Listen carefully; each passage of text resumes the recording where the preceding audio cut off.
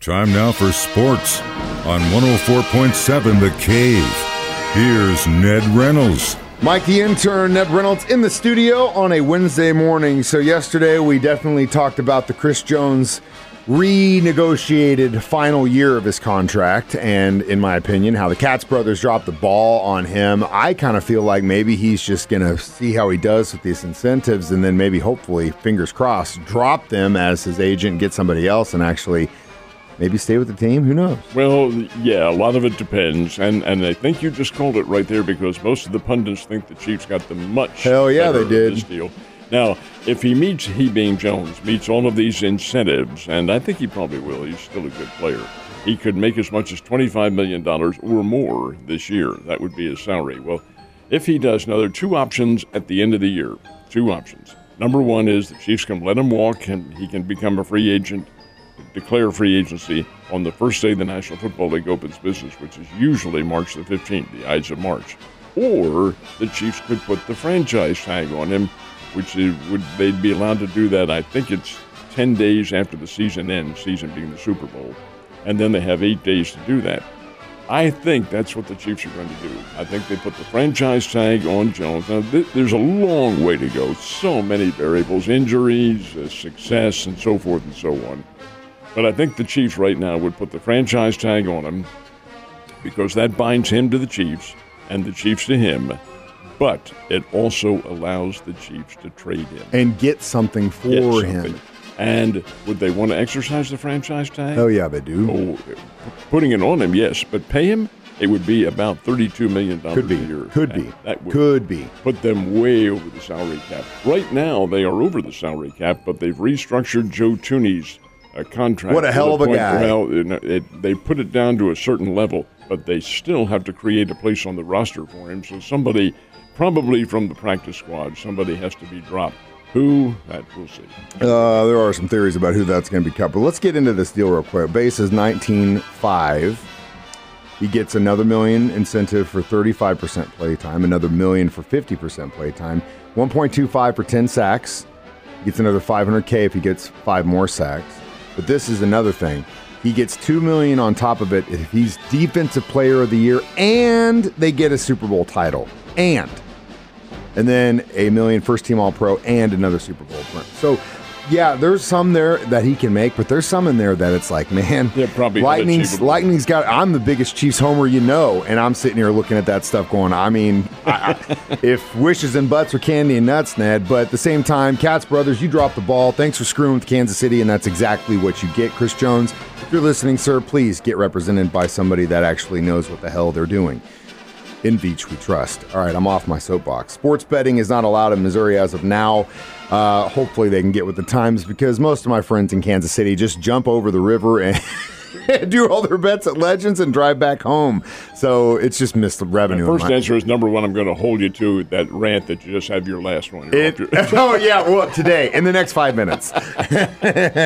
Secondly, that's absolutely right. And the St. Louis Cardinals, the Kansas City Royals, the Kansas City Chiefs, the St. Louis Blues, the soccer teams have all gotten together and said, hey, this is, you know what it is, folks. Balderdash is what it is. Hey, let's form a coalition and get this through an initiative petition and get this on the ballot for 2024. That is what they are doing. They need 180,000 signatures once the whole system is made formal by the state, by the Attorney General, which I'm sure it will be. And I don't think they'll have any problem getting 180 signatures. Put it on the ballot for 2024, which obviously is next year, and then activate it. This is rubbish. Losing money to all these states that surround Missouri on the betting. Hey, you may not like betting. It may be against your moral aspects of things. It's not mine. But the fact of the matter remains, many people do it, folks. And you're losing tax money by not okaying this. Hey, you better face reality. I think you could change a lot of things. Just think about, I've thought about it for years and years. If they ever allowed gambling in Branson, man, that place could just turn on its head. That would be an incredible one of thing. the specific formulas for how it might work, we'll say $31 million. So suppose there's $31 million in tax money that the state gets from that. $5 million would probably go to an anti-gambling agency. Give them, hey, $5 million. People that be educated. If they don't want to gamble, they don't gamble. Or they need help. Or help. Yeah. And the rest of it would go to from kindergarten to K through 12, which is exactly what you want. And we need it. More money. Kids need the money. The teachers need the money. So come on, let us bet and lose our money on games. That's all. We're just asking to pay and lose money. I know that's what you're doing. And I'm losing. So this is kind of an interesting story in the tennis world. Yeah, this is one of the top players in the world, Simona Halep, as she's a 2-time Grand Slammer, and she is out for the next 4 years.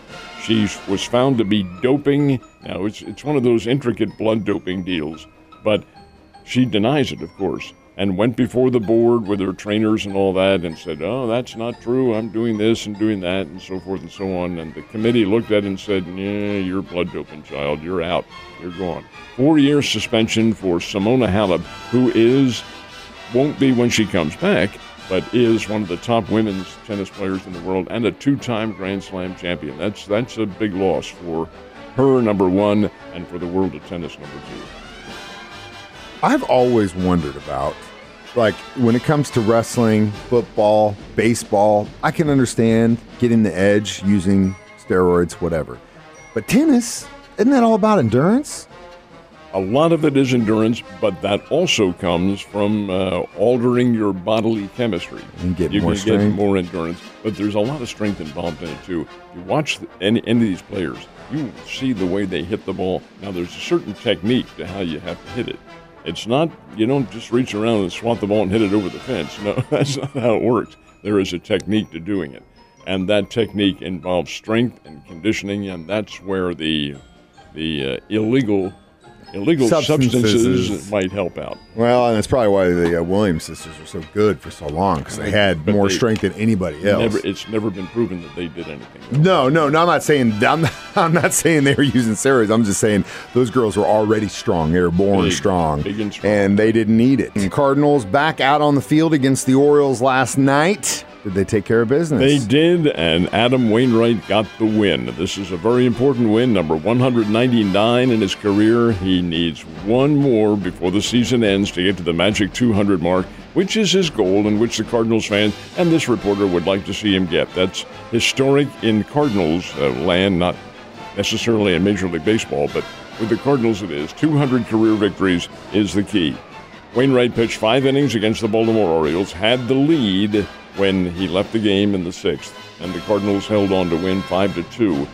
Despite the fact that each team had 9 hits, Baltimore had trouble connecting on a consistent basis last night against Wainwright, who did pitch pretty well. He had his breaking pitches working, probably as well as or better than what he has done this year. But Cardinals get the win 5-2 over the Orioles, and that series concludes tonight. Royals and White Sox played 2, and the Springbirds are still trying to hold their ground, possibly get into the playoffs. We'll see. It's very dicey at the moment. You're right about the Royals and White Sox. They played a doubleheader brought about by a rainout on Monday, and the team split. Kansas City won the second game. Chicago won the first one. Springfield and San Antonio. The San Antonio Missions won last night 4-3 over the Springfield Cardinals, ending the Springbirds' 8-game winning streak. However, Springfield still maintains their lead because the Wichita Wind Surge also lost. They fell in their game, and indeed, Wichita has been in a massive losing streak. They can't get anything right. However, there's only 1 game difference between the two. Each has 5 games remaining.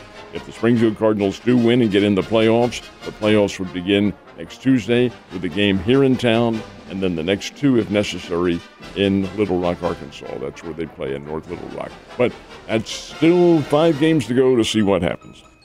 Got K-State Wildcats facing off with the Mizzou Tigers. You know, I'll be wearing my purple on Saturday. And we talked about the odds yesterday. I think the Wildcats were, 5.5 favorites in this one? They are now 4.5. Ooh. It's come down a full point. A lot of Mizzou people putting their money in there. Well, there's Mizzou has rallied to the cause here. But it's Kansas State favored by 4. The over-under is 49 in this game. That's going to be a pretty good football game. Missouri has something to prove. They got walloped by the K-State Wildcats last year.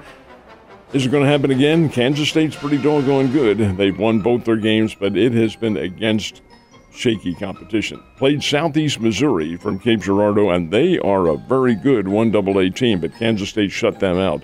And then played Troy University last Saturday, whipped them pretty good. Troy is Division 1A.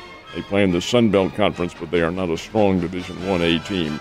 So K-State really gets their first good competition coming up on Saturday. It's a late Saturday morning game. They kick it off at 11 o'clock. I love those. Field. Hey, that gives you the rest of the day to watch more college football or drown your sorrows. No. You're going to start the day off like that, man, before the Chiefs go to Jacksonville on Sunday. All right, I'm excited. College football's back. The NFL's back. And it was nice and cool this morning. Fall is in the air, my guy. You have a great day, and I'll see you tomorrow.